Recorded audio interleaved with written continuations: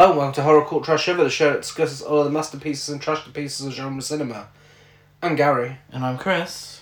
And we're back for another round of original versus remake. Yay! Putting two films against each other, two very different films. And this month was Chris' choice. Just to remind him, in case he says I made him sit through the remake of 13 Ghosts. It wasn't that bad, but yeah. You look like you wanted to murder the director. I was bored. I was bored by the end. I'm waiting for you to say what the episode is. Oh, it's 13 Ghosts. I suppose I did say I made you watch the remake. Yeah, you already said. Yeah, but it's yours to reveal. It's your month. Well, the big reveal, 13 Ghosts. Is that all you got to say? Well, let's get into it. I've got a lot to say. Well, before we get into it, here's the poll results. 32% of you voted for the original. Whereas 68% of you voted for the remake. This remake has a huge cult following.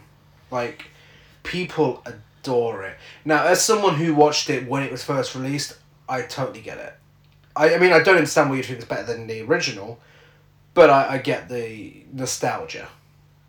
Yes. I have no nostalgia attached to it. I didn't watch it until we watched it for the podcast. Yeah. Well, before we get into the films, let's get on to our socials catch-up. Jiggy's Horror Corner on Twitter said, Cherry Falls is one of my favourite post-Scream slashers.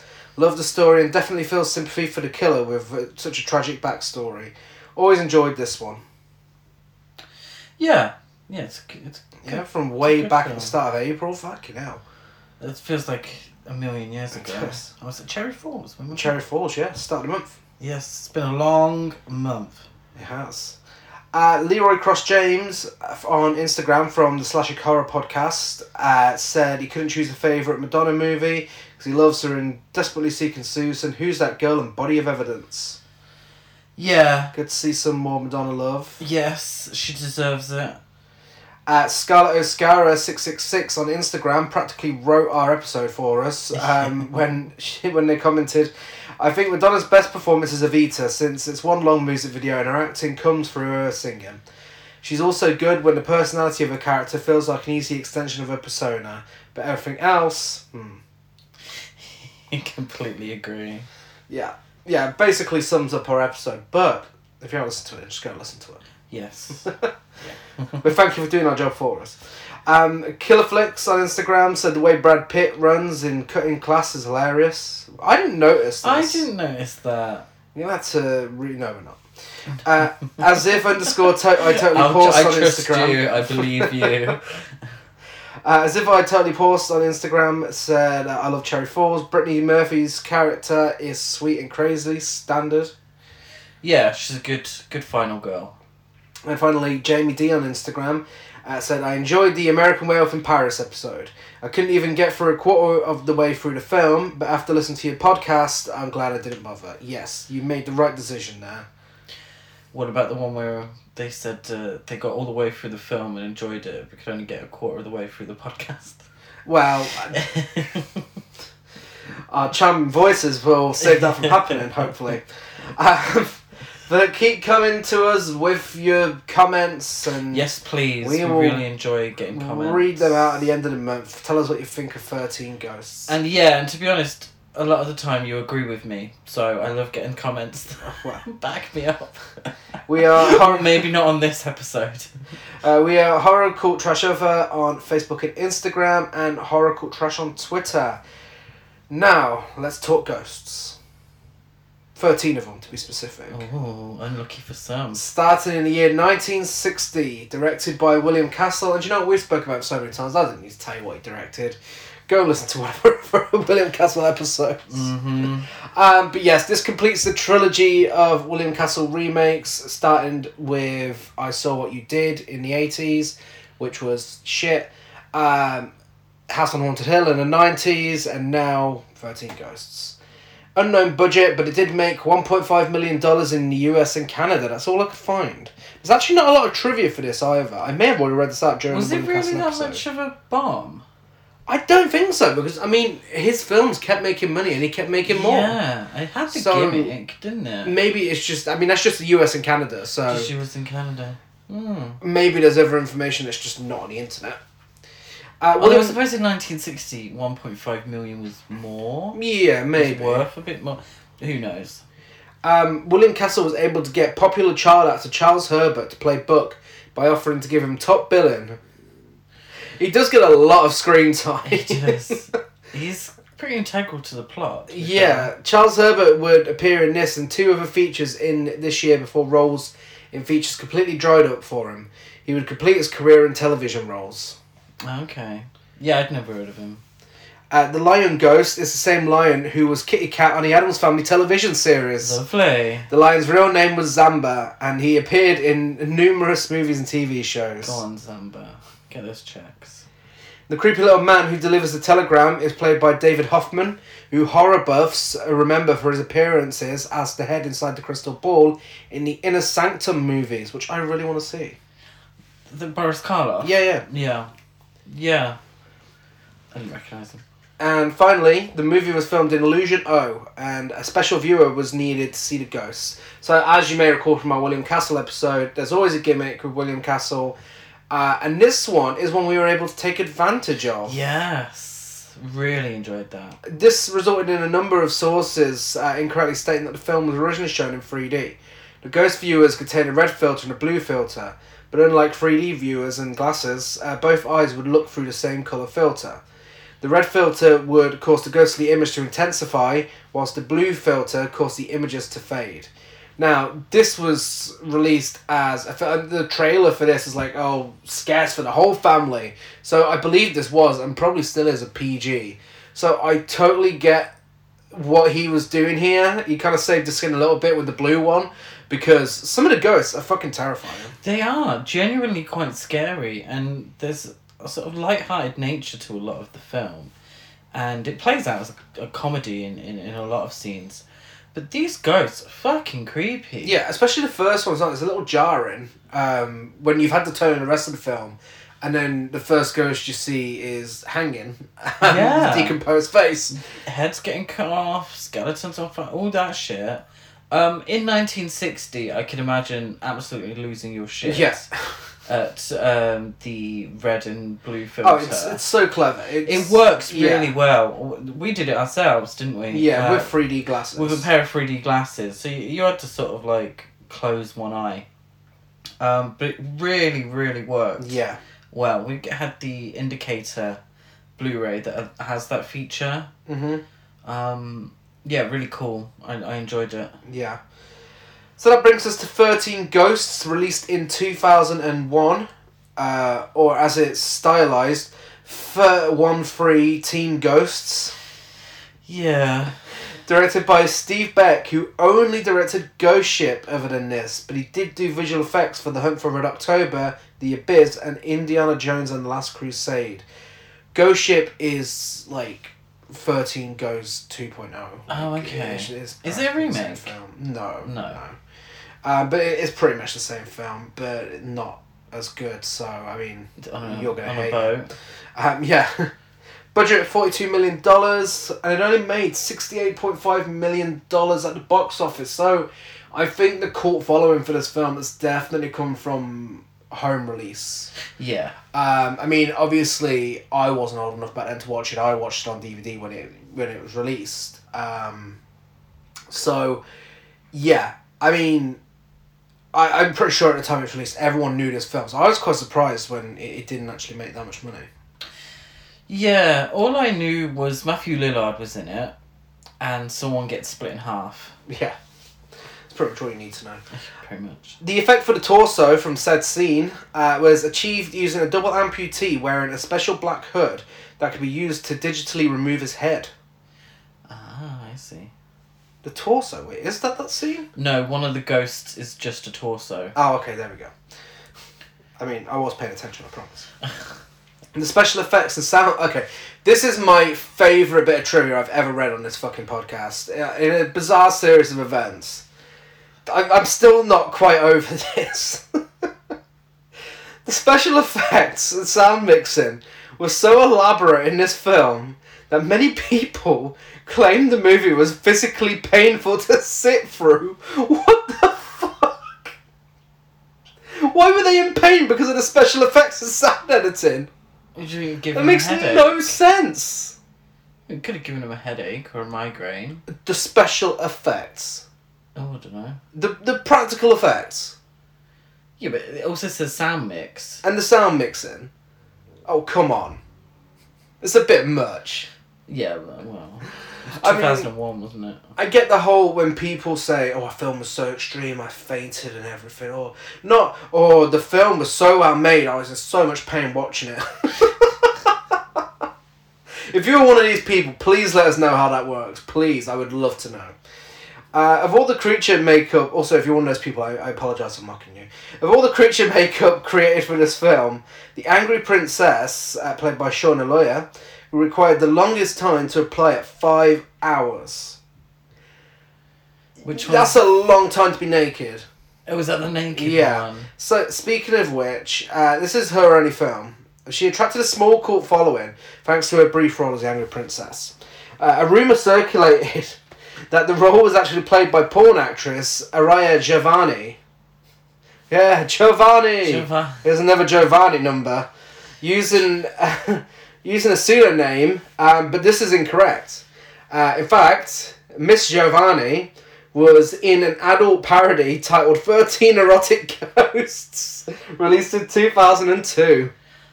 I think I'd like to see that. Could have done original versus remake threesome there. Yeah, that's true, actually. Big fan of Giovanni and Shauna Loya. Do we think they're the same person? No, I don't think no. so. No, it's probably just the confusion with her starring in 13 Erotic Ghosts. Yeah, that well-known classic. Yeah. The budget, opening weekend box office gross and box office gross overall of this film are virtually identical, within 1 million, to that of House on Haunted Hill, which opened almost exactly 2 years earlier. Yeah, I suppose it's playing to the same crowd, isn't it? Yeah. Really? So with House on Haunted Hill, was that a failure? I mean, really, yeah. So, maybe they should have learned from their lesson. Maybe. The first film from a major American studio with 3 Arab American leads. Great. Yeah. 2001. I mean, it's quite late. Yeah, progress. It's progress, of course it is. But yeah, it's still quite late in the game. Roger Ebert. No, I'm not going to boo or cheer, no. Hopefully everyone's playing along at home and booing and cheering along. Roger Ebert, regular podcast star, praised the production values, saying... I may not have booed or cheered, but I didn't call him a star. Praised the production values, saying the production is first rate. The physical look of this picture is splendid. However, he's a two-faced bitch and criticised everything else about the film and then put it in his most hated films list. Well, yeah, something can look great and still be shoddy. Don't you think? Maybe. Maybe all the money went to the wrong place. Maybe. Warner Brothers and Dark Castle Entertainment originally planned to release the film in 3D. Of course they did. To carry on the gimmick from the original. Where viewers would need 3D glasses to see the ghosts in the film. So you'd only put them on when the ghosts are there. So only the ghosts would be in 3D? Yeah. Fucking hell. The hell. plans were scrapped. Sounds like a right pain in the ass. The film, which was only the second Dark Castle Entertainment production, was a critical and financial failure. Though it surpassed its budget, when accounting for advertising and marketing costs, the film lost money. And this discouraged Warner Brothers from remaking more William Castle horror films, which was the original plan for Dark Castle Entertainment. And the next release was Ghost Ship, based on an original screenplay, but that was also a critical failure. Yeah. I mean, Ghost Ship, as far as I know, I've never watched it. But is it not just the same thing? No, no. It's an original screenplay, yeah. It's not based on a William Castle film. But I don't think remaking William Castle films is your issue there. No. I'd have been interested to see what they went with next after this. I mean, hopefully 13 Frightened Girls. But... Yeah. I don't think so. Yeah, which one would they go with next? I suppose the obvious one would be The Tingler, wouldn't it? Yeah. Oh, that actually might... no. Probably not. I mean, really, the one that needed remaking was Project X, but I don't think that's getting a remake. No. Shannon Elizabeth didn't actually know that this film was a remake before she joined production, not even knowing that the original existed, only finding out partway through filming. Was she not told when they hired her? Well, I suppose it wasn't important, though, really. No. It's so far removed from the original. Yeah. Kalina's death, where she's crushed between two glass panels, was originally much gorier, with shots of her eyes popping out and brains squirting out. This was cut down in the end, as director Steve Beck feared such a gory death would earn the film an NC-17 rating. Well, he could have edited that scene a little better, because it's a little awkward. Yeah. How disappointed as an actor or actress to have a big death scene and have to go through all the stuff involved in a big gory death scene and then to have it cut. You're like, seriously? I went to all that effort for no one to see it? In the original script for the film, the plot was supposed to take place over the course of a few days, with a subplot that Kathy would fall in love with lawyer Benjamin Moss. But director Steve Beck didn't like some of those ideas and nixed them. One particular idea was Maggie originally being the mole used to lure Arthur and the family to the house, and subsequently changed this to have Kalina to be the mole instead. I mean, that's what the original had with Kathy and the estate agent. Yeah, but... The Maggie thing, no. No, and the Kalina thing, I mean... It says she's a mole, but she's not in it until... There's a big gap where she's not even in the film. So she's not the reason for them to be in the house. The reason for them to be in the house is because they need the money. Yeah. So it's... I don't know if she's really a mole. She's just... she's in on it, you know. She's part of the thing. Mm-hmm. She kind of pretends for like 10 minutes of the film. But yeah. Okay. So? Yes. 13 Ghosts, 1960. Would you like me to tell you about it? Okay, this audience participation thing isn't going to work. Yes, please. Yes. I'm talking to you. Oh! So yeah, 13 Ghosts. We start with some shaving foam smears and some numbered pictures of ghosts with intense music and moaning to start the film. Very much like cut out pictures of ghosts and such, like the kind you buy from the pound shop at Halloween time. And it's like it's not really shaving foam. It's like the fake snow at Christmas. Yeah. It's sprayed on some window and just wiped off. It's good. It's campy, isn't it? It's stupid. For ghost number 13 though, we get a question mark. Mm-hmm. Who will be the 13th ghost? William Castle then breaks the fourth wall from his office, telling us he believes in ghosts, and so will we. He then instructs us on how to use the ghost viewer that the audiences at the screenings in 1960 were given during the finding their seats. I don't know when they were given them. I don't know why I'm telling you. He also says, if you believe in ghosts, you look through the red. If you don't, you look through the blue. And he finishes with a happy haunting, goodbye for now. So, as we said in William Castle episode, he was very much trying to be a personality. Kind of in a similar way Alfred Hitchcock was? Yeah. Or was it the other way around? I think they borrowed from each other. I think they borrowed from each other a lot. They definitely kind of want... You know, a lot of Hitchcock's films is Alfred Hitchcock's Psycho. Alfred Hitchcock's Vertigo. And then I think William Castle was very much... So it's William Castle's 13 Ghosts. William Castle's The Tingler, making the director, because, in the old studio system, a lot of the directors just threw out these films. They were directors to hire, and they weren't really personalities in their own sense. No. So William Castle was one of the biggest ones to do it, where he was a personality in himself, and that was very much in keeping with his marketing. Yeah. Which seemingly worked. So he's wished us a happy haunting, and then we cut to the film itself and the story in hand, where the occultist, Dr. Plato Zorba, bequeaths a large house to his impoverished nephew Cyrus, along with his wife Hilda, teen daughter Medea, and younger son Buck. Cyrus is informed that the house comes with ghosts that Dr. Zorba has collected from around the world. Cyrus is a lecturer in paleontology. His finances aren't the best, and his furniture is being repossessed. Yeah. And they have to celebrate Buck's birthday sitting on the floor. Poor Buck.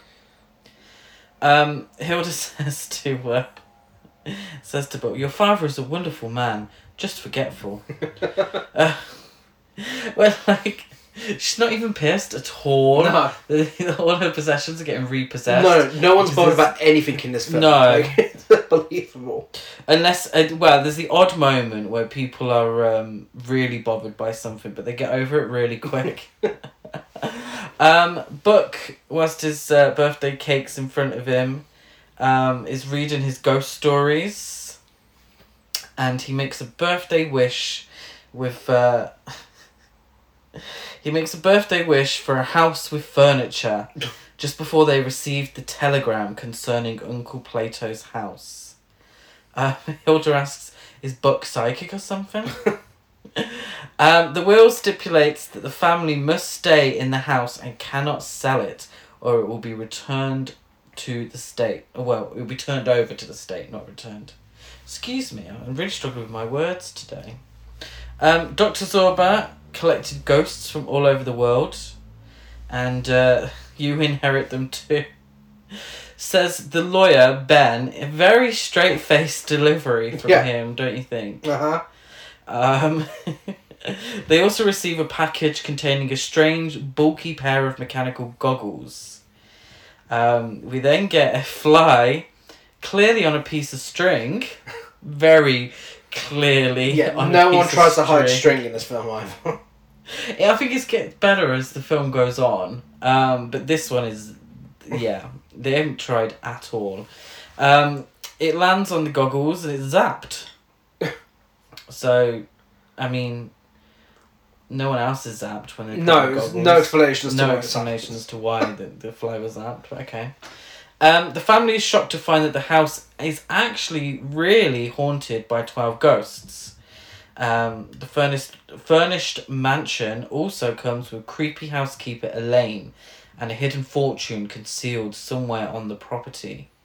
Buck refers to Elaine as a witch, which is a funny in-joke, as Elaine is played by Margaret Hamilton, most famous for playing the Wicked Witch of the West in The Wizard of Oz. Yeah. I thought that was funny. Yeah, they really play on it. Yeah, they really do. They really play on it. You think she was like, oh, for fuck's sake, here we go again. She's getting that coin, you know. She's still working, isn't she, bless her? What? Not now. Now? She's very much dead now. Very much. Plato's lawyer, Ben, or his full name Benjamin Rush, he goes for an official visit once they've moved in and takes a liking to Medea, as does she to him. Well, just a little. Young love, first love. Buck finds a Ouija board hidden in a secret compartment with an old book written in Latin. Being a white family in a horror film, they decide to give it a go. The original. I think this is the original. This is the original? Yeah. Probably. They are so blissfully unaware of what this fucking Ouija board is. Well, no, they know what it is. This is what makes it even worse, actually. They're so happy to do this Ouija board. It's unbelievable. My favourite genre is white people knowingly moving into a haunted house, doing a Ouija board to summon the ghost, and then complaining when it's an inconvenience. Yeah. Well, Cyrus is the one that really knows all about it. Yeah. And he's like, by the way, if you ask a silly question, it won't answer. Benjamin doesn't waste any time asking the Ouija board if Medea is in love. They literally just met. The planchette, it's called, isn't it? Mm-hmm. Goes flying off the board. Just like, see? Silly question. They also ask if there are any ghosts in the house, and the Ouija board answers yes. Gasp. How many, they ask? 13. Which isn't necessarily true, because I'm waiting on the 13th one. I'm sure it says 13, doesn't it? I'm sure it does. Yeah. Ghosts just fucking with them. Unless I was just expecting it to... Oh, I don't know. They ask, are they going to hurt us? Yes. Gasp. Double gasp. Are they going to kill any of us? To which the picture of Uncle Plato falls from the wall, and the planchette, now floating with a slightly less visible string, points to Medea. This is one of the moments where she gets really intense, and it doesn't really... she doesn't seem that worried the next time we see her. Just, don't ask me when. Very dramatically, doesn't she? Yeah. I'm saying here, if she believes it, she should probably move out. I know, yeah. She definitely won't, though, because Lord forbid Hilda gets a job to help them out financially. So this is very much in keeping with the 1950s and before, well, somewhat in the 60s as well, standard of the husband being the only one working within the household. And it's not even questioned that Hilda go out to work to get them any money. Even though Medea seemingly is old enough to like look after Buck. Mm-hmm. Really, there's quite an age gap. Not as big as the remake. There's quite an age gap between them. Well, what's I remember, this is something for a lot later on, but I'm probably going to forget about it if I don't say it now. In the new one, obviously the Hilda character is swapped for a nanny. Mainly because that's the second woman in the family. Yeah. Oh, sorry, the only woman, because Shannon Elizabeth's a child, remember? Yeah. But they're poor in the remake as well. You know, they're living in a shitty flat, they can't afford anything. Why the fuck is he paying for a nanny? Yeah. If you can't afford it, then why are you doing it? It's true. It is strange. We can come to that. I'm glad she's in it, but, Yeah. you know, it makes no sense. Yeah, it is a bit like... I mean, with this film, I suppose it's the standard where it wouldn't even be questioned. No. The wife going out to work when she's got 2 kids to kind of look after. Which doesn't even do that much, to be fair. No, she can't be that. She's just having a great time just relaxing throughout this entire film. It's bedtime, and Cyrus gets his first glimpse of the ghosts in the cellar, using Uncle Plato's special goggles. Yeah. Is he in the cellar? I don't know where he is. Somewhere in the house. This is when we see the head being chopped off. And you're like... The hanging. The hanging one as well. I was like, oh my god. You know, because it had such a light comedic... almost a sitcom, really. You could have made this film into a sitcom, I think. Yeah. Similar to The Addams Family and The Munsters. You'd call it 13 Ghosts, and it would be the hilarious misadventures of this family and the 13 ghosts that they live with. 1 ghost per episode. 1 ghost per episode, or, you know. Wow. Okay. Edit that part out. Why? Because I think we need to make that show. That actually sounds like a really good show. So no one steal my idea. It's patented, it's copyrighted. We're going to do a 13 Ghosts TV. But you know what I mean? That style of sitcom. Yeah, so it's really strange. For us, I don't know if it's with the Blu-ray. I'm assuming it still worked in the cinema when it was first shown. But the red and blue filter really works. Yeah. Like, really, really works. It looks great. I don't know if you can get your hands on one of the original viewers or that would be amazing if you could. made them like a but yeah, I might have to check out Etsy for that.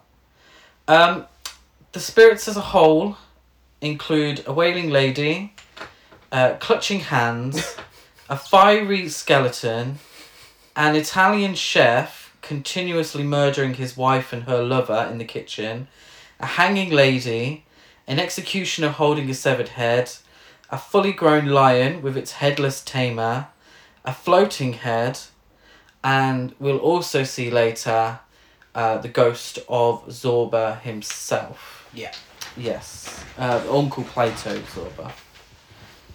Very Greek names, aren't they? They are. I'm assuming not played by Greek I actors assume in not. any way. Cyrus is horrified at the sight and has the number 13 burned onto his hand. Free tattoo. When he grabs the book found earlier, if that makes sense. The next day, Cyrus's boss, Yeah. isn't it? Yeah, I think so. He's finished interpreting the book, and he learns that Plato had written the book detailing his capture of each of the ghosts, with Plato himself becoming the 12th ghost. Yes, there were only 12 ghosts in there, so the Ouija board lied. The page relating to ghost number 13 has been left blank. Hilda calls him home straight away, and we see the ghost chef kill his cheating wife. Again, the ghosts move quite slow at times, don't they? Mm-hmm. And this one, he's kind of a caricature of an Italian chef. He's given chef, from, is it the Muppets? Yeah. Yeah. So he's given that energy. And he finds his wife and her lover and takes the meat cleaver and straight into the top of her head. Yeah. But it's almost comical because he looks so stereotypical. But it is like someone getting a meat cleaver in And the that's head. exactly how William Castle explained it to the ratings board. Oh, it's comedy. Like, oh, this looks really comical, guys, honestly. Give me a PG. I don't know. If we've learned anything recently, particularly with the Jaws films that we watched recently, you can get away with a lot. Yeah, that's true. You can probably get away with less now for like stuff like that. Yeah? Yeah, so the ghosts, now not visible, start trashing the kitchen. But Buck has all the tea from Elaine relating to Emilio, the ghost chef. Now, apparently, Emilio isn't too pleased, though, and throws a cleaver at Cyrus, barely missing him. Elaine spills more tea to Cyrus and Hilda. She says that apparently Plato and her fell out, and he became closer to Ben when she questioned his actions and became concerned for his mental state. Yeah, I think the ghost capturing was getting to him a little bit. Also, Plato withdrew all of his money from the bank, but didn't spend it. She believes it may be hidden somewhere in the house. Elaine, she's really spilling the tea during this scene. Elaine also believes Plato had been killed by the ghosts, as his cause of death was asphyxiation, with no one else around in the house. So if his cause of death is asphyxiation, then why wasn't a murder investigation open? Why is it like your uncle died, not your uncle was murdered? Yeah, did no one think Elaine was suspicious? Well, Like, yeah. the woman who just hangs around the house looking like a witch. So if that was the actual cause of death, then surely the case should still be open. He didn't strangle himself. She then goes on to warn Cyrus to leave the house, as he may suffer a similar fate. Now, you'd think alarm bells would ring now, wouldn't you? Yeah. You think, oh, this woman's just said that he was strangled. Mm-hmm. And then she's warned us to leave the... She's told us that there is money potentially hidden in this house where she lives, and you can't pay her, but she still wants to stay. She's then said that the guy was strangled, but according to her words, no one else was in the house. Only going off her, word. She then tells you that you should probably leave because you might be next. Yeah. And I don't think, this Elaine, she might have something to do with this. No, there's nothing suspicious here. Nothing suspicious here. Nothing to see. We then get a floating candle with no real string visible. I couldn't see it. No, the candle actually looked Yeah, good, yeah. well done, guys. That starts floating and points Cyrus in the direction of a button on Plato's 4-post bed that lowers the canopy in a way that would squash anyone who was lying in the bed. What makes me laugh is how both dads in both of these films the whole time, then all this stuff's going on like, I don't know. I don't know if there's a ghost here. And there's like fucking things flying around. Like, maybe it is a ghost. Yeah, well this... He's still skeptical, like, throughout a lot of this film, way more than he should be. And also, he finds this button that some ghost... We're assuming the ghost of Plato. Yeah. Has directed him to this button, which shows that, Plato was probably murdered by this canopy squashing him. Cyrus does nothing with this information. Nothing whatsoever.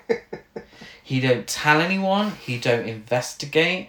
At no point does he accuse anyone of being a murderer, either Elaine or Ben.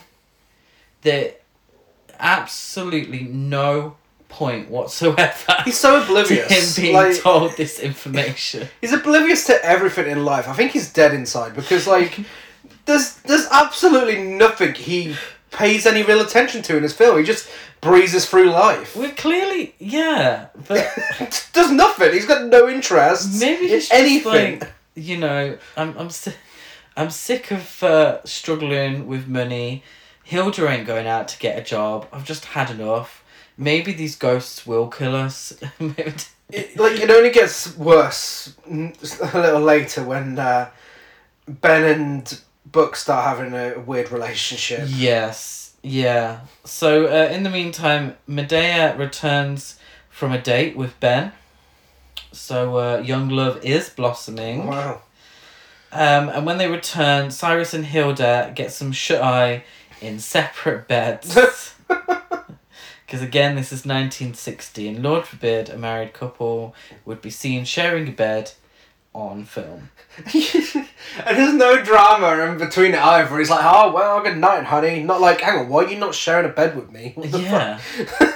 But also, why are you not telling her about the floating candle that showed you a button and pretty much spilt the tea on the murder weapon? So Medea is startled in the night by a very dusty and cobweb-covered ghost/corpse. Spoiler alert, it's not one of the ghosts. Because it's not in red or blue. So the screen doesn't go into the blue. So I think that's an indicator that this isn't a real ghost. And someone's pulling a prank or someone's trying to scare her. And they succeed. And as we've learned from the rest of William Castle's filmography, if you want to play a prank, it's got to be fucking elaborate. Yeah, absolutely. This outfit, he's gone to a lot of effort to design that mask to look exactly like a ghost somehow. And it also has to happen near a window. Yeah. It's always near a window.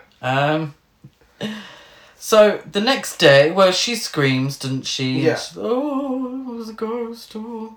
The next day, sliding down the banister whilst no one's around, so he won't get into trouble, Buck manages to release 2 banknotes from some secret compartment, but doesn't notice them initially.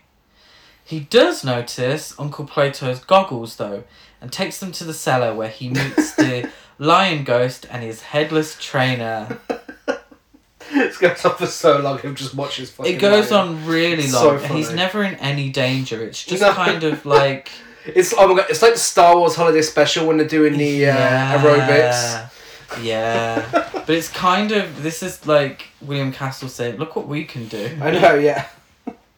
Buck finally sees the cash when he returns upstairs. I'm surprised no one else has seen it, because considering he's in the cellar for so bloody long. And it's $200, which is a big amount back then, and still now, actually, to be fair. Ben arrives to witness this, for plot purposes, and asks Buck questions on where and how he found the money. Ben has a good nose around, whilst Buck takes Medea her breakfast, because she's still in a state of shock, but still, you know, in old Hollywood tradition, made up with full face of makeup and her hair done, considering she's been in bed with shock all day. Ben then tricks Buck into secretly searching for the money without the rest of the family's knowledge. Ben goes to see Cyrus at work and pushes for Cyrus to leave the house. Cyrus doesn't need much persuading though, as the last 3 days have been some of the worst of his life. Funny way of showing it. Yeah, that's to begin with. Then Cyrus changes his mind very quickly when the last page of Plato's book is translated and he learns of the hidden cash. They decide to have a séance with Elaine to ask Uncle Plato where the money is hidden. Seance, you mean? Seance. Was it the daughter who's... Oh, or was it Buck who's like, what's a seance? Seance. Buck continues to tell everyone he has a secret. So this thing is, the running joke here is that Ben and Buck have a secret. But Buck keeps telling everyone that he has a secret, but won't tell anyone what the secret is. So it's that, you know, childlike naivety of, you know, if you've actually got a secret, you need to keep the secret a secret. Yeah. So he keeps telling everyone that he has a secret with Ben, the man he's only known 2 days? The grown adult. The grown adult that he's only known for maybe 2 or 3 days. He keeps saying that he's got a secret. He won't tell anyone what this secret is. And everyone, and I mean Hilda, Cyrus, and Medea, each could not give a flying fuck what this secret is. He literally goes to his dad like, yeah, me and Ben got a secret. And he says, well, jolly good, kid. Well, don't worry about that. Oh, yeah, you have your secret. Like, no, seriously. This grown man has got a secret with your child. What the fuck? This sounds sketchy as fuck. It's red flags. Red flags. Stop this now. Even if you didn't think that, you know, Ben could be a possible paedophile, then think about what's in that book. There's secret money hidden in the house. There's a good chance it could be that.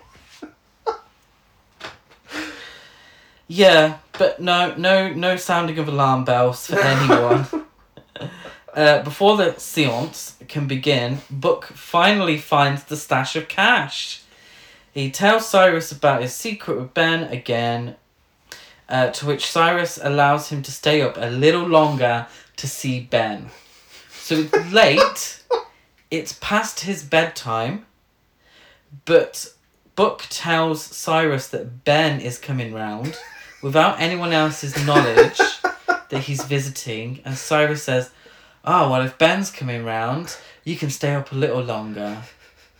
Wow. What is it with fucking horror films and strange men and children having that they don't know, having these really random relationships and no one questioning it? It's like Friday the 13th, the final chapter. Oh, here's this man I found in the woods. He's going to my bedroom, Mum. Okay, have fun. Like, what? Yes. Because essentially horror is based on people making very stupid decisions. Through the history of horror, because in so many horror films, the sort of story relies on people staying somewhere where they probably shouldn't stay. And anyone with any sense would have just pissed off much sooner. It's true. And then we wouldn't have had a film. And I think this is the quintessential one. This is Oh yeah. dumb people. This family deserve an award. Yeah. Stupid. So. Oh yeah, where was I? Yeah, so Cyrus allows Buck to stay up to see Ben. During the seance, Plato's ghost appears from his painting and takes over the body of Cyrus, screeching 13 repeatedly. This, I think, is the best that the ghost filter works. Yeah. It looks fantastic. So how they've done it is that the ghost of Plato is layered, Yeah. for want of a better word, on top of Cyrus, his figure. And literally, if you look through the blue, you can't see anything, just Cyrus acting the fool. If you go on to red, you can just see Plato. Yeah. It really works it is well. great. This is the best it looks through the film. And, for 1960, I think that's really cool. Yeah. Elaine proclaims, "The ghosts are restless, angry. Death will once again return to this house tonight." She ain't wrong. No. She ain't wrong. But, they misunderstand and think it's one of them that's gonna die. We see Ben check the button on Plato's bed. So this is the big reveal that Ben was the one who killed Plato. He carries Buck to bed, to Plato's bed, ready to murder him for Plato's money. So, 0 to 100 really quick. Yeah. As the canopy lowers, the ghost of Plato appears again, forcing Ben onto the bed and waking Buck just in time to save him from being squished. The next morning, Cyrus and his family count the recovered money and decide to stay in the house. Medea helps us all out by asking, why did Ben dress as the ghost of Uncle Plato and appear at my window? Yeah, talking of 0 to 100. That answers that question for us. He dies in that house. He fucking dies. And next minute, like, oh, wow, what an ordeal that was. Ow. Like, oh, I should have known it was him all along. It's literally like the end of Scooby-Doo. It really, very, very much so. Elaine says the ghosts have left for now, but predicts that they will return as long as the film makes money. Much to Buck's delight, an unseen force blows the special glasses into smithereens. We then get William Castle again, informing us that if we still don't believe in ghosts, we should take our ghost viewers home with us that evening, and as we lay down to sleep, take a look through the red lens. Yeah, I can't say that worked. We didn't actually see any ghosts in the flat, so... No, we didn't. Although you did hear a noise last night, didn't you? Yeah. It was Ben coming to give me a secret. I can't tell you what it is, though. Do you not remember?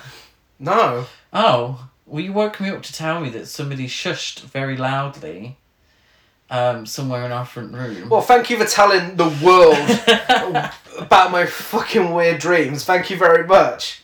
Sure, everyone's really interested. I got woken up for it. Turns out it was Lord in our front room shushing us. Anyway, well, it's not my fault you were affected by 13 ghosts. Are you not going to mention Elaine and the broomstick? What about Elaine and the broomstick? She had a nice little shot of her looking at a broom and then giving a cheeky little look to the camera. Oh, did she? Yeah. Well, if I was going to mention it, I would have mentioned it. So, no, I wasn't. Yes, 13 Ghosts is a classic. An absolute camp classic. And, and one of those films where you have to appreciate it more for entertainment and camp value rather than its writing. Yeah, it's one of those films where you can forgive a lot because it's just so damn entertaining. Yeah. I love it. Really, just so enjoyable. I would love to see it on the big screen with the red and blue filter, the Ghost viewer. Yeah. I would love that. And I say that for every William Castle film, you know, with all the gimmicks. You know, I would absolutely love to be able to do that. I don't know if we'd be. Oh my god, you're alright. You sound like you're gonna cry. My throat has been very dry today. I do apologise to everyone. Very unprofessional. But yeah. Well, something that isn't quite as camp, but something that I think is kind of fun. We come on to well. Excuse me. We move on. Coming on to? We move on to the nostalgia fest for some of us, the cult favourite, 2001's 13 Ghosts, which starts with Ghost Hunter Cyrus Kritikos, played by F. Murray Abraham, and his psychic assistant Dennis Rafkin, played by Matthew Lillard, as they lead a team on a mission to capture a spirit called the Juggernaut. Now, Matthew Lillard is just in this film to make constant pop culture references and overact more than he has ever done in any other role. This is the most Matthew Lillard role he's played. What? Not even Scooby-Doo? Even overacts Why more did I than... say Scooby-Doo? Whenever he gets possessed, he's oh, like, it's fucking ridiculous. Like, he sounds like he's having a really intense orgasm every time. And then, other than that, it's like, yeah, well, what if one of yous happened to scream? Oh, hey. Yeah, that's true. And like, oh, yeah, what about Ghost from 1992? Like, constantly, all the time. It's like, okay, we get it, you were hired because you're in Scream. Several men, including Cyrus, are killed in violent ways whilst the team is able to catch the ghost. And it is very gory. Yeah, it is much gorier than the first film. Yeah. Cyrus's nephew Arthur, a widower, is informed by Cyrus's estate lawyer Ben Moss that he has inherited Cyrus's mansion. He's informed this after a flashback of opening credits showing how his wife died, complete with some of the worst fake laughing you'll ever hear. Oh my god, why such a cheesy start? Like, when you're first introduced to the family, it is so cheesy. And it's like, the two kids are outside, and she's, I can't remember her name. What's Sean Elizabeth's character? Kathy. Kathy. She's there, she's like, oh, you're the best brother in the world. What is this? Yeah, but then the dad is there, he's like, ha, ha, ha, ha. Yeah, the like, I've never heard laughing like it. Financially insecure, Arthur decides to move there with his two children, Kathy and Bobby, and their nanny Maggie. Absolute slay queen. Yes. Best part of the film. Yes, that is very true. I love, and oh no, are we going to talk about her? Yeah, we're comparing her with yeah. Hilda. Spoiler alert. Dennis meets the family as they tour the mansion. It looks fucking ridiculous. And I don't care how poor you are, no one would want to live in this fucking shithole. Like, I mean, come on. It looks nice, yeah. If it was a fucking art gallery, you wouldn't want to live in it. Like, the place is surrounded by windows, you've got no privacy. It's weird. It's very strange, because they all seem really impressed. It's great set design. This is fabulous. But there are no traditional walls. No. So everything you do, you're on full display. Where the fuck does the plumbing go for the toilets and... Exactly. Like, it's honestly... Excuse me, I get accused of overanalyzing these things. Okay. As a child, I never thought once about this. No. Oh yeah, that'd be cool to go live in. But looking at it now as an adult, living in our own place that we're renting. Come on, imagine if this place was just surrounded by fucking windows. I could not think of anything worse. I mean, I refuse to go to any sort of hotel or anything like that where I have to share a bathroom. Yeah. Let alone having a shit with your whole family being able to watch from any corner of the house. It's so shit. It really is. But like I said, the set design is great. It looks really good. But it's a bit of a weird thing between this and House on Haunted Hill, where the directors are like, oh, if William Castle was around these days, he'd have a really technologically advanced house. But yeah, it's... I think this would have worked better if it wasn't like a home. Yeah. If they'd just found themselves there and they couldn't get out. A bit like Cube. Yeah. I'm assuming. I haven't seen Cube, but it's what I'm assuming Cube is Yeah, like. something like that. Where they found them, like escape room or something like that. Oh, that would have been really cool, actually. Yeah. Like an escape room. Another great idea. Yeah. The residence is made entirely of glass sheets inscribed with Latin phrases, which Dennis recognises as barrier spells. Yeah, also, there's fucking Latin written all over the place. Like, this would be such an inconvenience to live in. Yeah, apparently it translates to the Lord's Prayer. I may have made that up. No, I swear I read that somewhere. He discovers that the 12 angry ghosts he and Cyrus captured are imprisoned in the house. 12 Angry Ghosts. Held... Now that's a remake I would love to watch. Held captive by the spells. He looks like he's having a very intense orgasm whilst figuring this out and spotting a ghost. Yeah, I feel like that was just ridiculous. He's playing a psychic, isn't he? Yeah. And he does the That's So Raven thing. Where when he's having a psychic vision, he sort of gazes into the air and then kind of has... Raven doesn't, but he one-ups her with having like an orgasm afterwards. I love Matthew Lillard though. He could star in anything and he'll always be entertaining. He's... And I hope he's not listening. He's a little one note. Yeah, of course he is. But that note is pretty good. Yeah. So it's like, oh, do that. Do what you Yeah. did in Scream. Do what you did in Scream. It's very entertaining. As he warns Arthur, Moss unwittingly triggers a mechanism that seals the house and releases the ghost. He dies when a set of sliding doors cut him in half in an iconic scene after he compliments the angry princess on her nice tits. Yeah, she's fully nude through the film, this ghost. But the makeup effects on her breasts, I'm assuming to enlarge them in some way, because this is a horror film from the 2000s, looks weird. I think they do look a bit strange, and forgive me if that's not the case and you're listening. I apologise, but they do look pretty fake. Okay. Like, no, I mean not the breasts themselves. I mean like the skin that they've created. Oh shit! I just fell through that hole you were digging. It's not a hole. It's just if you're not clever enough to understand what I'm saying. If Giovanni's listening, she's going to be fuming. That's on you. That's not on me. She's got another Giovanni number. Okay. You do realise it's Giovanni. Well, it's Giovanni. Giovanni's different. Giovanni. Bobby sees several of the ghosts, including... Wait, that's not the point I was making.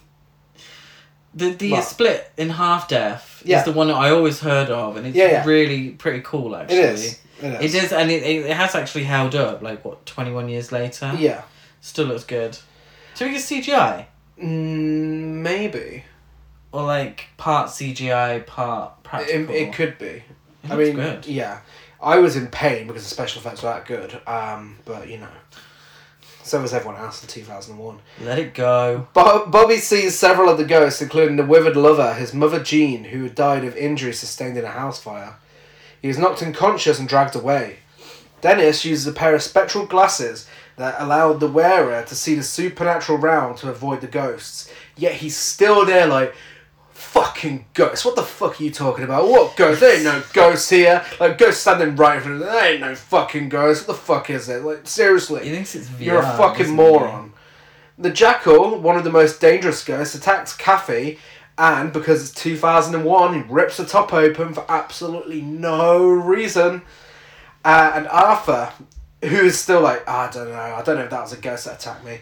But they're saved by Kalina Orezia, a spirit liberator who is attempting to free the ghosts. Kathy disappears, and the four adults gather in the library where Arthur learns that Jean's ghost is also in the house. It was kind of the first moment that made me go, oh, for fuck's sake.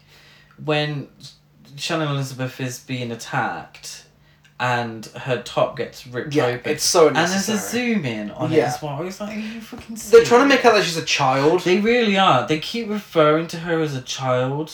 Also, I've missed it on my notes, but there is a scene prior to this where Shannon Elizabeth acts like she has never seen a bathroom before.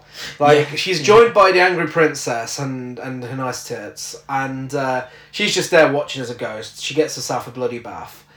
And Shannon Elizabeth's like, oh my god, I got a sink, I got a toilet, oh my god. And then when she finds the bath, I have never seen anyone so happy to see a bath before. Like, she starts running the water, putting it in her face. It's like, mate, it's just a fucking bathroom. It's so forced. So I'm assuming that the ghost princess, her story is that she killed herself in the bath. Yeah. And so when she's a ghostly presence within this bathroom, but Kathy can't see it because she's not wearing the goggles. But we keep cutting between the two. So it looks like Kathy is washing herself with bloody water. But this only works because Kathy, despite having stood in front of a sink for a very long time, washes her face in the bath. Like, leaning over the bath and then washing her face. Because it wouldn't have worked if it was the sink. Even though any normal person washes their face at the sink. I'd love to see if they actually shrunk her down and put her in the sink and the bath in there instead. It's just kind of one of those things like, oh, for fuck's sake. You know, I can suspend belief, but I don't know anyone that uses the bath, and if you do, let me know. I'll stand corrected. But who owns a sink, a perfectly working sink, and decides to have to kneel down on the floor to wash their face in the bath. Cleaner explains that the house is a machine powered by the captive ghosts that allows its user to see the past, present and future. The only way to shut it down is through the creation of a 13th ghost from a sacrifice of love. Dun, dun, dun. We then get a rundown of all the ghosts. Number 1, the firstborn son. The ghost of Billy Michaels, a boy who was a fan of cowboy films and got killed for cultural appropriation. Yeah, he is dressed as a stereotypical Native American, isn't he? Yeah. But however he was... I don't know how he was killed. Arrow to the head. It was an arrow to the head, but I don't know who from. I'll get to this shortly. The torso, he is the ghost of a gambler called Jimmy the Gambler Gambino. What a name. The bound woman, she was a cheerleader named Susan Legros, who was born privileged and had a penchant for seducing men and tossing them away. More ways than one. The withered lover, she is Jean, Arthur's wife. That's all she's got. The torn prince, he's the ghost of... Arthur's wife. Stole Jean. The torn prince, he is the ghost of Royce Clayton, born in 1940 with a gifted baseball star in high school, who was a gifted baseball star in high school. Oh my god. A beat with attitude issues and a superiority complex.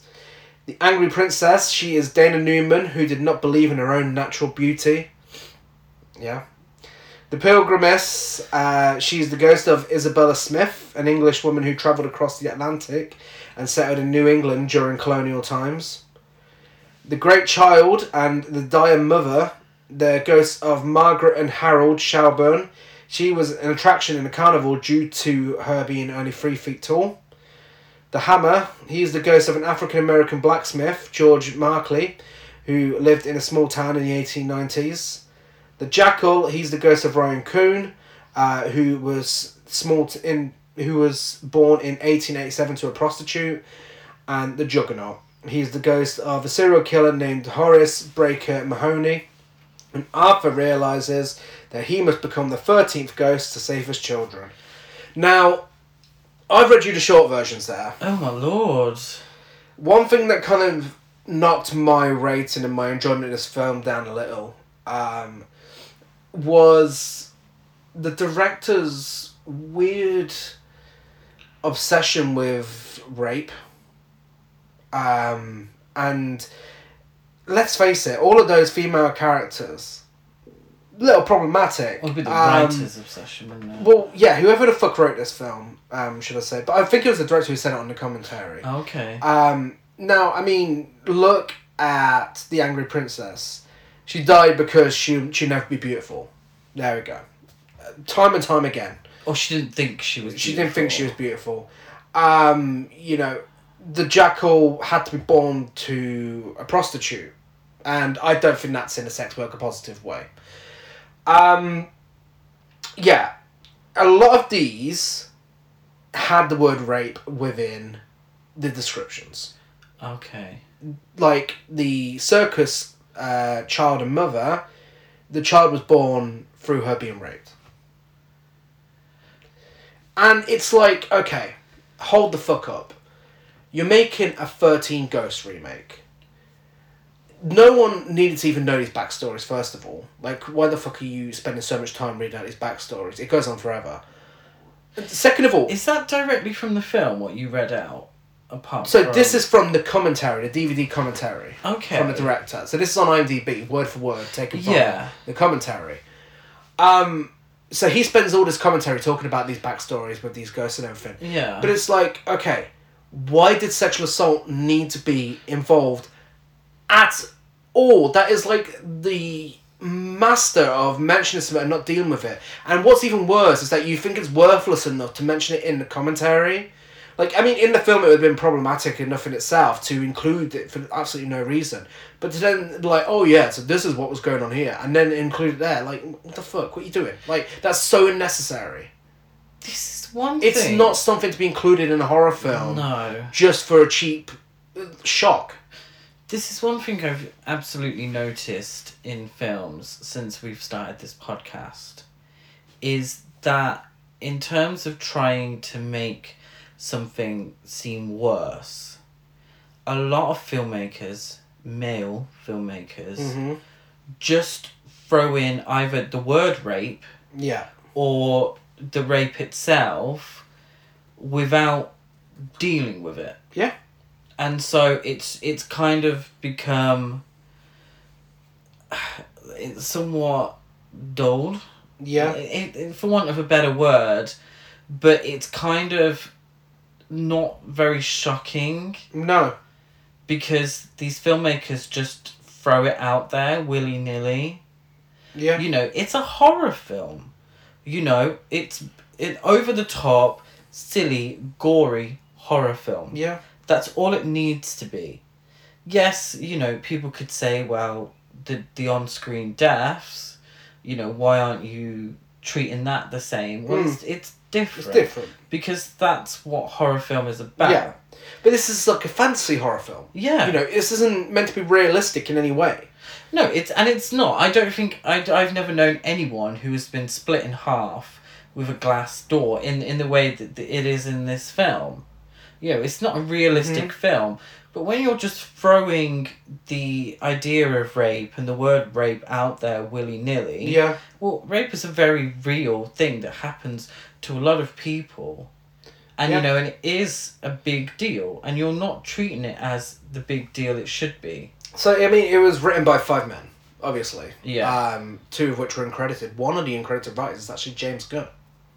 I see. Who was responsible for these storylines, I don't know.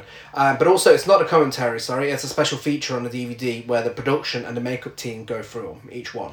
I was going to say, because she doesn't go through them like this in No. the film. She's very... It's not very brief, but she's brief in the film itself, isn't she? Yeah. But yeah, no, it just... It's just so unnecessary. Because they didn't show any of this backstory. Exactly. They just show the ghosts. So, do you think that potentially they were looking for a Conjuring style spin-offs? Maybe. So you would have a spin-off. This is the story of a girl called Lucky. Yeah. But you know what I mean. They would each have their own Yeah. story or film. Yeah. Yeah. Or they would make a potentially. TV series, like I suggest, but obviously not a comedy, that would go, each episode would deal with each of their stories, I suppose. But yeah, just didn't want to read the full stories up. Just thought I'd mention how ridiculous it is that would even be in anyone's mind when writing this film. It's completely unnecessary, because for what purpose is it really? It's no connection to the original. Exactly. But it's not fitting any purpose. No. It's just, you know, it becomes a buzzword, and it definitely isn't a buzzword. No. Armed with the spectral glasses, Arthur and Dennis enter the basement to find the children. Dennis barricades Arthur behind a glass sheet for his protection, but is beaten to death by the Hammer and the Juggernaut, two other dangerous ghosts.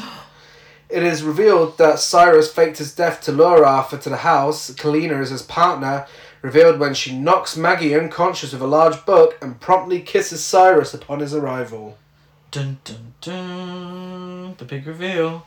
Cyrus has orchestrated the abduction of Kathy and Bobby so that Arthur will become the 13th ghost, which will not stop the machine, as Kalina had claimed, but trigger its activation. Yeah. Yeah? Yeah. Not too different to the House on Haunted Hill. No, not really. There was... you kind of knew there was a twist coming at some point, because the original had a twist. It's fine. It is what it is. Yeah. I'm like, oh, okay. I don't feel like we got to know this Kalina enough. No. For it to be that shocking. Yeah, when it happened, it's just kind of like, okay, well, yeah, of course. Yeah, like, well, someone had to, and, you know, it was her. I assumed it would have been Matthew Lillard, but he was already dead by this point, so he was the hero. Well, Cyrus kills Kalina, who objected to Cyrus putting the children in danger, and summons the ghosts to activate the machine. See, that renders it all a bit pointless as well. It's like, why does the character of Kalina exist? Yeah. Because they could have saved themselves a little bit of money, even though Ember Davids is a good actress, serving real Sarah Paulson realness. But they could have cut that character and just have Matthew Lillard's character be the one. If you're just going to kill her straight away afterwards, you know, you could have just had Matthew Lillard in that role and then had him die by the hands of the ghost anyway, you know? In the main hall, Arthur witnesses all 12 ghosts orbiting a clockwork device of rotating metal rings with his children at the centre. I'm still not sure he believes that they're there. But he fights Cyrus whilst Maggie disrupts the machine's controls, releasing the ghost from its power and causing the machine to go haywire. Yes, Maggie saving the day. The ghost hurls Cyrus into the moving rings, slicing him to pieces in wonderful CGI glory. Yeah, that was definitely 2001.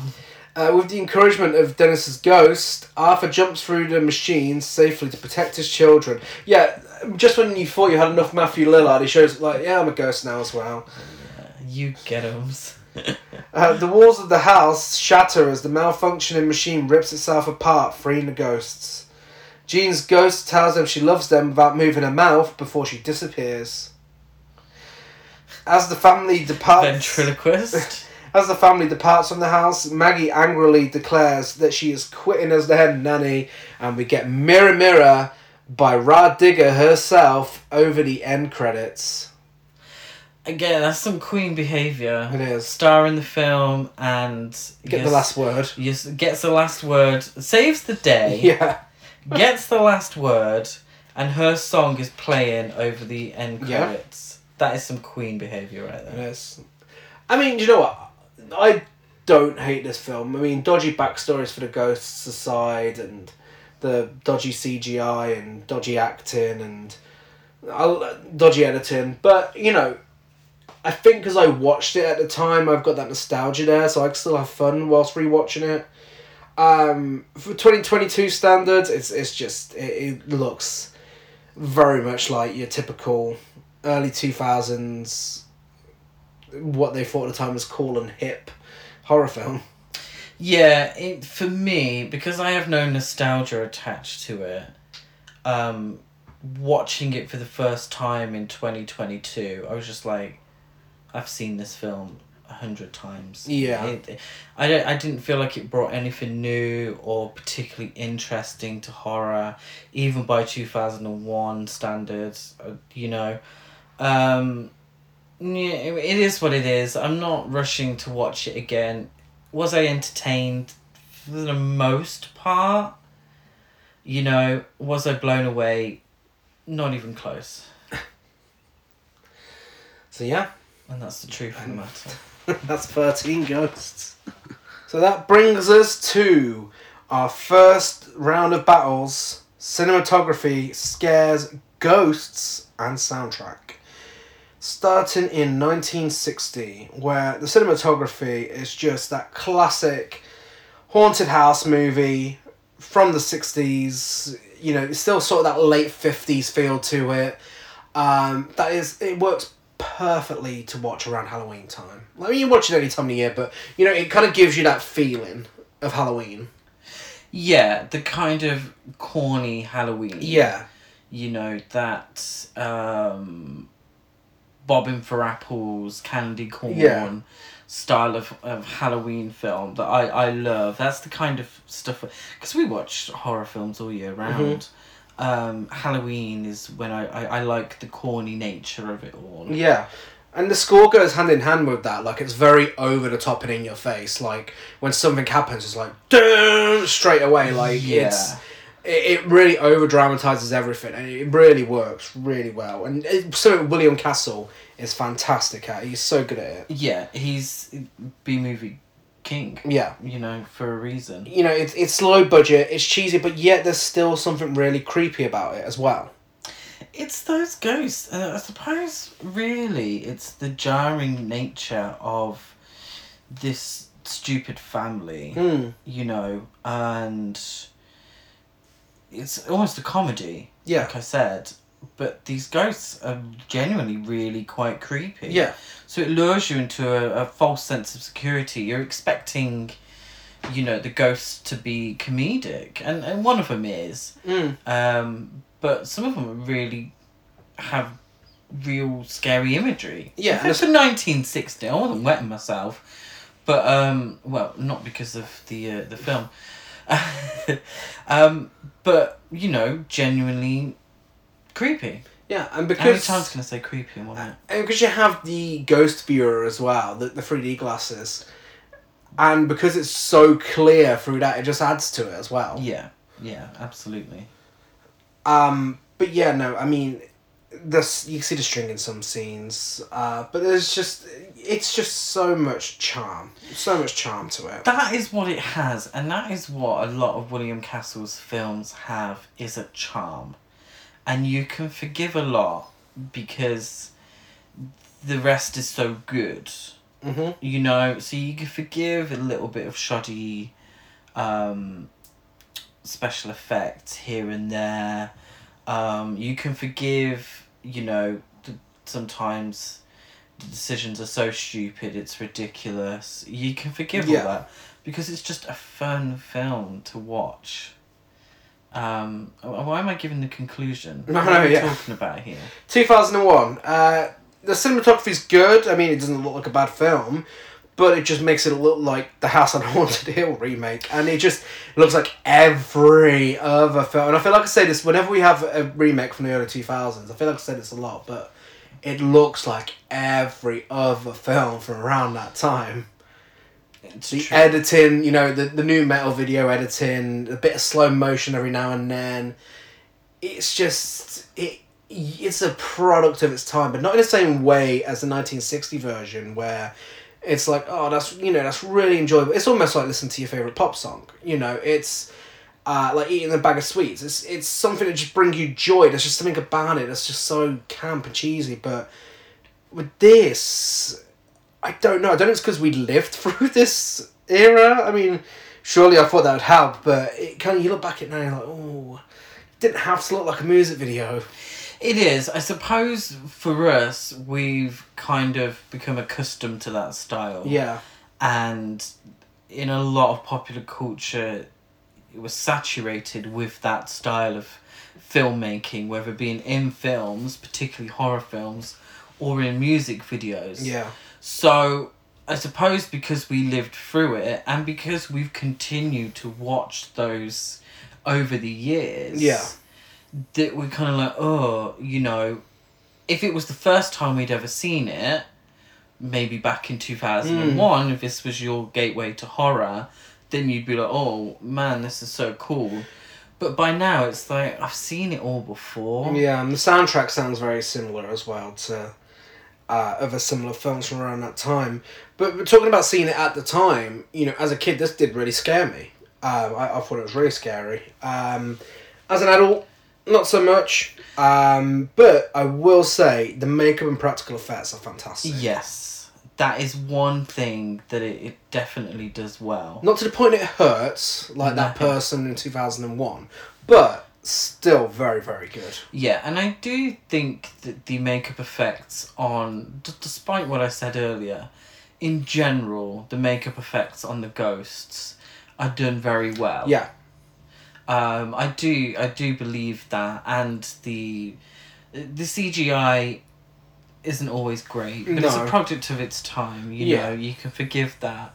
But the practical effects, when they occur, are really well done. Yeah, and I think with the makeup of the ghosts, you know, as we've said, the 1960 ghosts are pretty creepy. So if you're going to one-up it and you're going to remake it and bring it to a modern perspective, you've got to go one step further and make those ghosts really scary. And they did a really, really good job. It's because we sit here and we see these remakes of classic films and we're like, oh, well, it has to go extra. It goes too big. It puts too much out there. It gives too much backstory. It's too much. But by this point, in terms of special effects, in terms of gore, that's what the audience expected. And that's what the audience needed. Because you've had 41 years worth of horror cinema. Mm-hmm. So they're in a completely different place. So, of course it was going to be gorier. Of course it was going to be more violent. Because that's what a horror audience expected in 2001. You know, you could take away points for not defying expectations. But that's personal for me. Yeah. Because I'd felt like I'd seen the film so much. But in terms of creating a 13 Ghosts remake in the year 2001, it's what they had to do. Yeah. And they did it well. Yeah, and props to them for not going to CGI route with the ghosts as well, which they could have easily done. Thank God for that. Like The Haunting. Yeah. But these are different kind of ghosts. Yeah. Like, these ghosts had to have some individuality to them because it was integral to the plot. Yeah, absolutely. I mean, for me, I want to give everything to the original except the ghosts. I want to give that to the remake. Yeah, I will, because they have a little... They don't talk... Because they don't have a lion, basically. Yeah. But they have more personality to them. Not including their backstory. But I mean, they have, in terms of their look, there's more to it. You know, it's more elaborate. And it works better because in the original, that it's just kind of, like I said, you know, like the caricature of the chef and a cheating wife. They don't necessarily stand out too much from each other, apart from one's a head and one's got no head and one is a lion. But yes, I mean, the winner of that round is definitely the original, but a point does go to the remake. Now, on to round 2, the second and final round. We should probably come up with some more rounds. I don't know what else. I think so. I think maybe this might be a conversation after the podcast. Yeah, we'll figure it out. Keep posted. Keep developing. We experimented with Madonna, and hopefully that went well. That was a fun Saturday night. Now on to characters. Excuse me. I just realised what you did there. Now on to characters. You probably would as well. I'd really enjoy that. Cyrus/Arthur, the dad. 1960, played by Donald Woods, and 2001, played by Tony Shalhoub.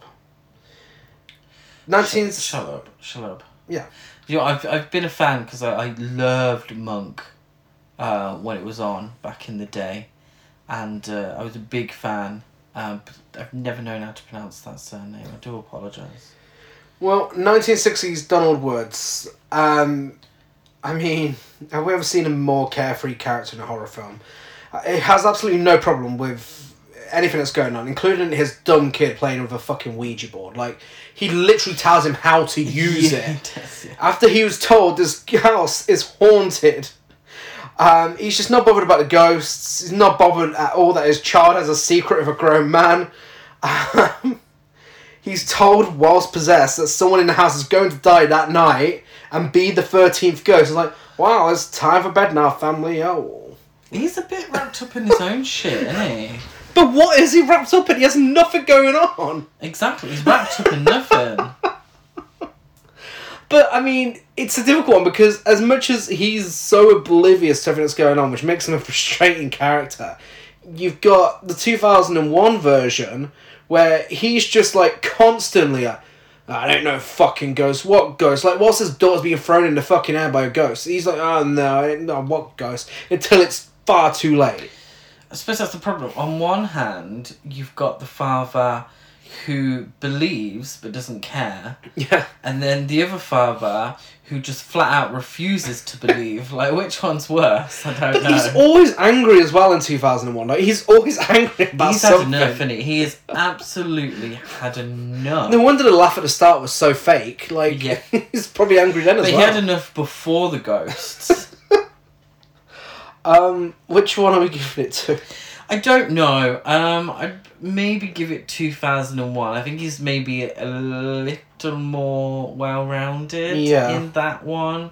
And plus, being a huge fan of Monk, I do love Tony.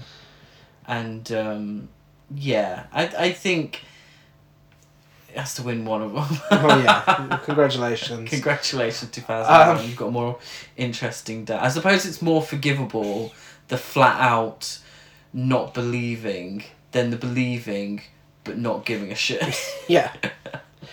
Next up we have the woman in the family, Hilda, in 1960, played by Rosemary DeCamp. What a name. What a drag name. That is such a good drag name. And Maggie in 2001, played by Ra Digger. Two very different characters. Yeah. You know, one's a wife, one's a nanny. 1960, I kind of feel like 2001's at a good advantage here because in 1960, she does fuck all. She does. She's kind of this straight woman to Cyrus's more comedic tendencies. Yeah. I mean, she gets gaslit a fair bit by her husband. Yes. You know, she knows what's going on. She's very much that stereotype. She's worried what's going on. Her husband couldn't give a shit. She's like, oh, Cyrus, you gotta come home, Look what they've done to my kitchen. Yeah, and that's it. Whereas in 2001, Maggie has the classic line, did the lawyer split? After he's split in half by two doors. She's definitely the comedic relief, and she has some really great scenes with Matthew Lillard as well. I thought their chemistry was great. I mean, not a romantic interest, but I thought their line delivery bounced off each other really well.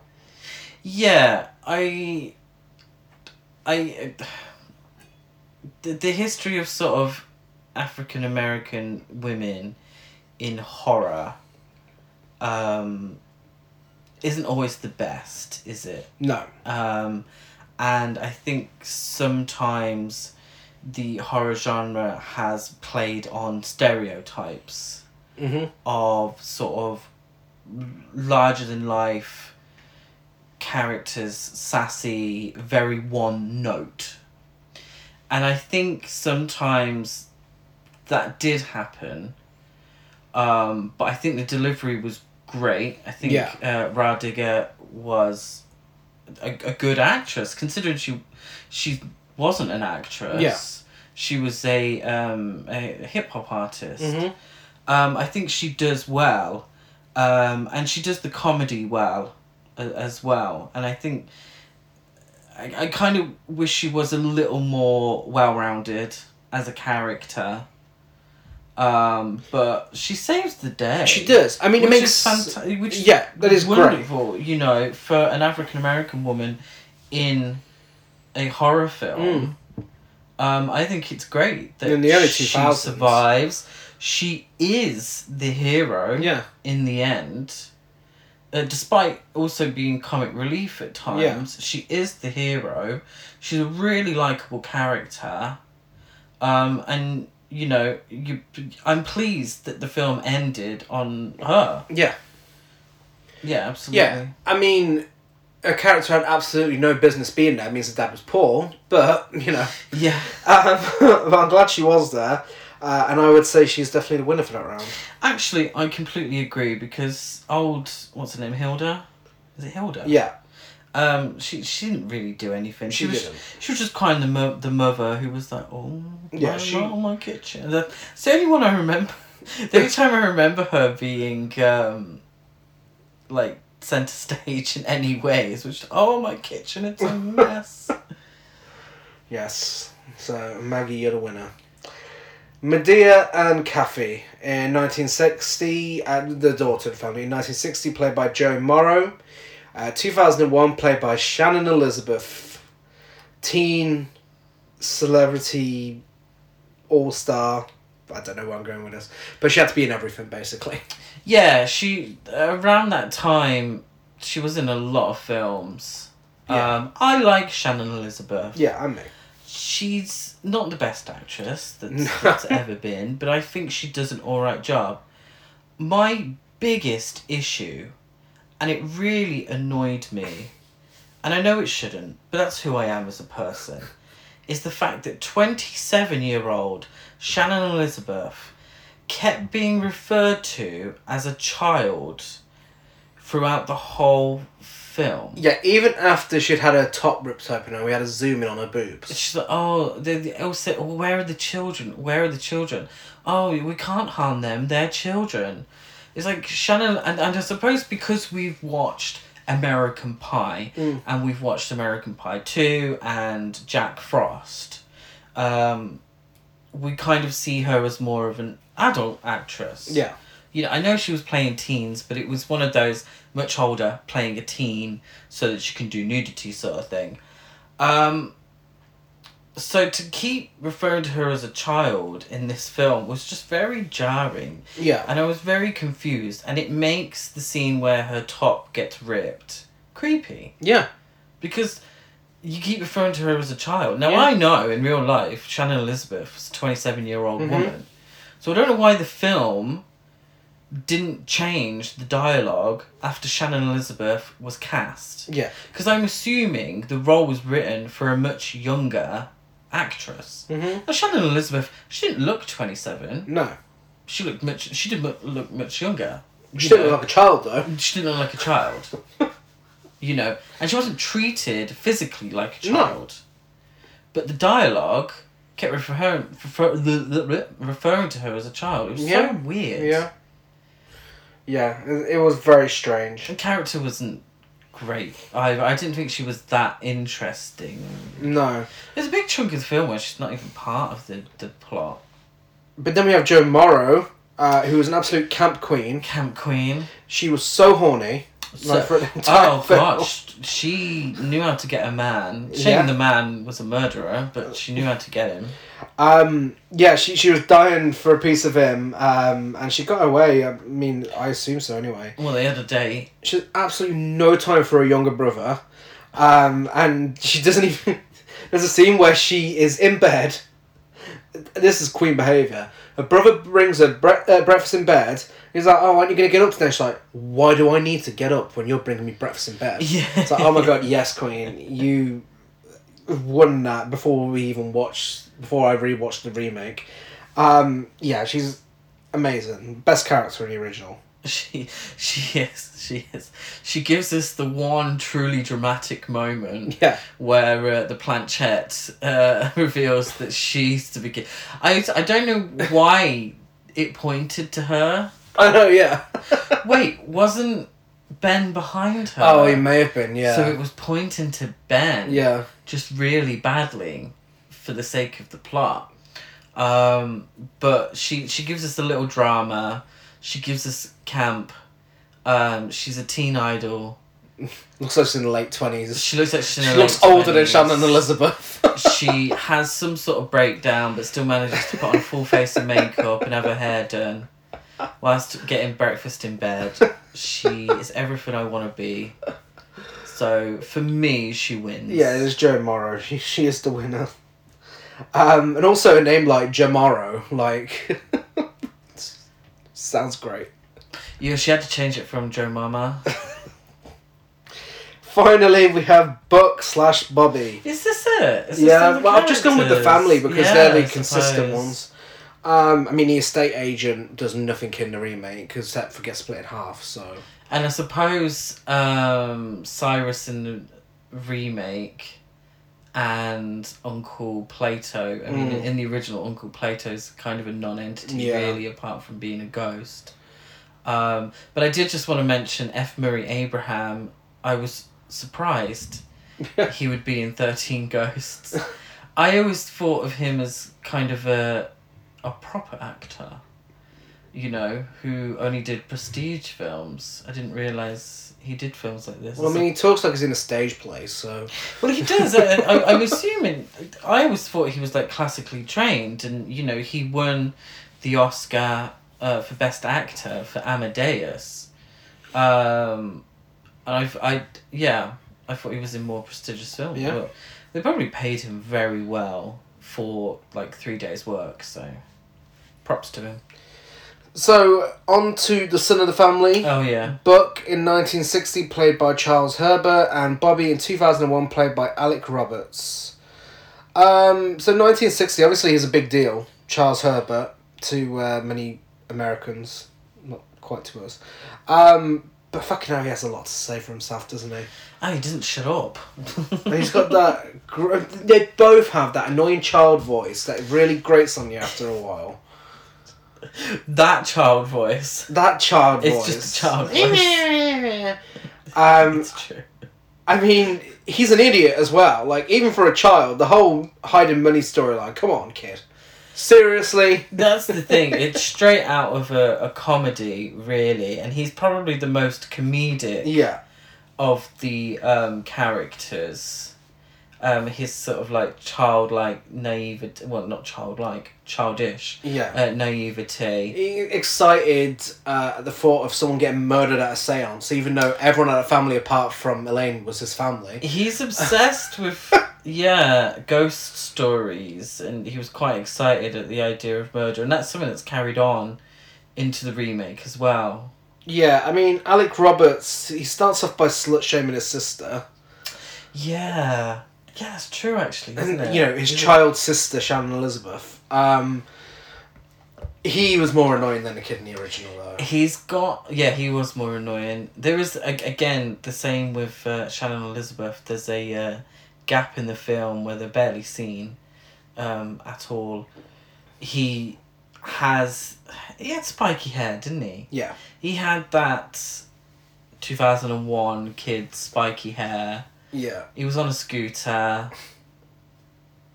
That's about it, really. Yeah. Oh, he wore a cool jumper with a skeleton on it as a bit of a nod to William Castle. Oh, okay. That was cool. But, that's not enough to win. Did he have 3/4 length denim, like... They weren't far off it. Jorts? Would you call them jorts? Yeah, I know what you mean. He was, he what was he needed the was face like a of Chief. chain. Yeah. He may have had one. He was the bike face chain. of 2001 fashion. Definitely. Charles Herbert wins it just I for think so. adding a bit of comedic value and being a bit more interesting. And I think it's an alright performance, actually. I Yeah. think, and I'm not Oh, saying, he's a well-trained actor. I'm not clearly. saying either of them are like terrible performances. I don't think in either of the films I could call out any performance and say, "Oh God, that was dreadful," because it's not true. They all do an alright job. Just in the characters aren't always that interesting. Yeah. So, our overall winner is, of course, contrary to what everyone thought it was going to be. And as a complete opposite to our polls, the winner is the original. It is, and I think sometimes with the polls, when you're pitting two films against each other, that there's the potential that people haven't seen one of the films, but really like the film that they choose. So Yeah. they choose that. So it's not always a poll on popularity. It's probably a poll on accessibility as well. So there might be people who just haven't seen the original. In the words of Ablisa, at the end of the day, the audience are entitled to their own opinion. Exactly. But yes, watch. If you haven't seen the original 13 Ghosts, absolutely watch it. Especially if you like old school horror, campy, funny horror. This is your one. Yeah, absolutely. I love it. But that is my taste. Yeah. That is, it's not everyone's taste, but, it's mine, so therefore it's superior. No, joking. Could you imagine? But, I would thoroughly recommend it. And it's the kind of film you can watch with family and get yourself a cheapo pair of 3D glasses, the red and blue ones, and do it properly. Yeah. And just have a fun time with it. I wouldn't say avoid the remake. No. If you love, well, not love, if you appreciate sort of that late 90s, early 2000s horror, the same way that we do, in kind of a nostalgic way, I would say watch it. Yeah. It's alright. And the effects are very good. So there's some cool death scenes. So now that brings us to our best and worst new releases of April. Yes. Starting with the best, we have Benedetta. Benedetta, finally, after what felt like 100 years, we were able to watch Benedetta. We'd known about this film for ages. Yeah. We love Paul Verhoeven. I don't think we've watched a bad film from him. No? No. No, we haven't. So, and this was marketed, and very true to the marketing as well, it was marketed as a lesbian nun film. Sign me on. This is it. This is my thing. And I was not disappointed. I loved it. I thought it was so good. Yeah. Yeah, no, absolutely. I mean, it has some of the best sound editing I've heard in any film. Yeah. Oh, During God. certain scenes. Yeah. It's funny. It's a great satire. It's just what Paul Verhoeven does best. It is exactly so over the what top. he does best. And it's... I suppose it would be an acquired taste. It's not for everyone. No, but if you get it, you get it. But I think if you're listening to this podcast, you probably will get it. Yeah. So I would recommend absolutely watching Benedetta. Yeah. Loved it. And because it's been a fairly good month for new releases, we haven't really got a worst of the month. More of a average of the month. Yeah. Mediocre of the month, which goes to Sonic the Hedgehog 2. Yeah, and it's sad to say that, because I think if any other month, I don't think we would have been calling it the worst of the month. No, I'm not calling it the worst We of the wouldn't month. have been. But I suppose it is. It's the worst new release. It's the worst new release. By proxy, it is. I mean, it's by far not the best. It wouldn't have. It's not going to win any awards. I had a fun time. It wasn't too far removed from the original, which I really enjoyed. For me, growing up with the Sonic games, there were so many sort of references and in-jokes that I was entertained. It wasn't... I don't know. It felt more targeted to younger audiences than the first one times did. it did. It's a bit too cringy. Oh God, yeah. Well, we might as well say it. The Uptown Funk scene. Yeah, no one needs Yeah, my that. toes are still uncurling as we speak. Yeah. I wasn't a fan of that. It was too cheesy in parts. It was alright. If you need a film to take the kids to. Yeah. Onto our I honourable... fucking know. I describe it. Onto our honourable mentions. So some older releases that we watched for the first time. We have Jungle Trap. Yes, we discovered Miss Renee Harmon this month, didn't we? We did, and she may be making an appearance on the podcast next month as a result. Highly likely. Yeah, Renee Harmon, Jungle Trap, Run Coyote Run, Lady Street Fighter. What a queen! Had the absolute audacity to write these films with some high praise for herself. She cast herself in the lead roles as this action superstar, and then went on to teach a screenwriting class. I mean, that's queen behaviour. It's quintessential trash to piece. Yeah. It really is. Yeah. It's so low budget. It's so badly acted. And badly acted, badly and made. written that it's impeccably entertaining. Yeah. Absolutely. It really is. Other than that, we've been doing a Sam Raimi marathon. So watch Crime Wave and Darkman for the first time. Crime Wave probably his most underrated film. I'd say so. I don't know why people hate it so much. No. It's a lot of zany fun. Yeah. Darkman was weird, but in a good way. It felt very Batman, felt very Dick Tracy. Liam Neeson shouting... Interesting name. Liam Neeson shouting at someone at a fairground because of a pink elephant. Liam Neeson... Hamming it. Hamming it He up. brought enough ham for the picnic for everyone. What's the word where someone shouldn't have been cast?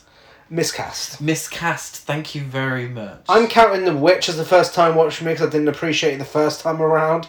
But yeah, I rewatched The Witch and this time I loved it. I believe you... Yeah, I really enjoyed it. That was the first time watch for me. Yeah, I did actually really enjoy it.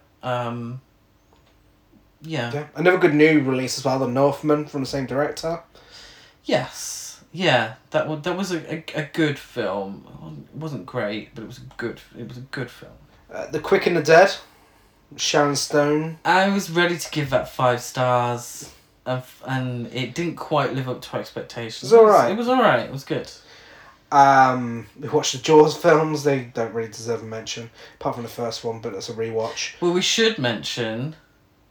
I'm getting to that. Okay. I'm getting to that. Yeah, and that's it for this month's original versus remake episode. Yeah, because obviously we did the Sam Raimi marathon and we did the Madonna marathon. If you haven't listened to that episode, that's the previous one. So make sure you give that a listen. Yes. And that sort of took up a lot of the time for the month. But some standouts there. Also, we didn't watch Morbius, so if you're thinking, hang on a minute, they didn't have a worst of the month when Morbius came out. We didn't watch it. Don't know if we will. I'm trying to... And I understand that I'm speaking to you during a podcast dedicated to trash cinema, for the most part. But it's trash cinema that I feel like I'm going to enjoy. And sometimes I don't, sometimes I do. Morbius is one of those films I just knew I wasn't going to like. And I knew I wasn't going to be entertained by how bad it was. Yeah. And ultimately, we're here for a good time, not a long time. And I just couldn't be bothered. Like, how long is it? It's probably one of those... It's an hour and 40 minutes. Hour and 40. That's quite short for, like, modern superhero films, actually. They're usually going on about 3 hours now, aren't they? But I just thought, that's an hour and 40 minutes I could spend doing something else. Yeah. So I did. So anyway, that's our original versus remake episode. I feel like that's an actual review of Morbius. That's our original without versus... having watched the film. For our socials, I'm DeadEyeGaz92 on Letterboxd, Gazmo205 on Instagram, and GazCruise92 on Twitter. I'm Chris Barker823 on Instagram and Letterboxd. I'm also a bit of a shameless plug here, but I'm also a verified banana critic now for the Banana Meters. So go and check out Right Bananas and look at our bananas. Jesus Christ. Look at our banana ratings. It's kind of like it's like... Yeah, I think you need to clarify. It's like Rotten Tomatoes, but for more independent critics and cool people. You know, that's why I'm verified. And if that doesn't sell it enough, go check out Banana Meter on Twitter. I'm always retweeting stuff anyway. So rate, review, and subscribe on iTunes, like and follow and everything else. Give us a rating on Spotify.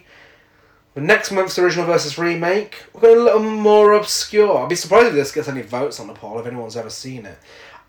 Initiation of Sarah. Yeah, I'd known about the first one, and I didn't know it had been remade. And both films look fucking camp-tastic. Yeah, Jennifer Tilly's in the remake. Yes, give him pure camp as tits. I'm really excited to cover those two films. Yeah, that's definitely, you know, we care a lot about you listeners, but this is definitely an us thing. This is our treat. Oh, no, I think it's absolutely on brand as well. I hope people have think seen it's definitely on brand. I fully recommend you watch them both and listen to the podcast. This is before we've watched them, though. So I know I'm going to love them. I know I am. Yeah. If I don't, then I'm quitting the podcast. You heard it here first. And as a really special treat, you get double Horror Cult Trash over this Tuesday, because not only will we be releasing our Howard the Duck episode, woo, but also we will be on the Horror Bandwagon podcast, which we've already recorded with them and had a great time, discussing Jaws the Revenge. Yes, that classic Michael Caine film, Jaws the Revenge. Had so much fun recording with them. Yeah. Absolutely hilarious. And we'd love for you to go over there, give them a like. Yeah, check on out Instagram, the Horror Bandwagon. Check out their podcast and give it a listen on Tuesday. Yeah. So, we'll see you in 2 places on the internet on Tuesday. Bye.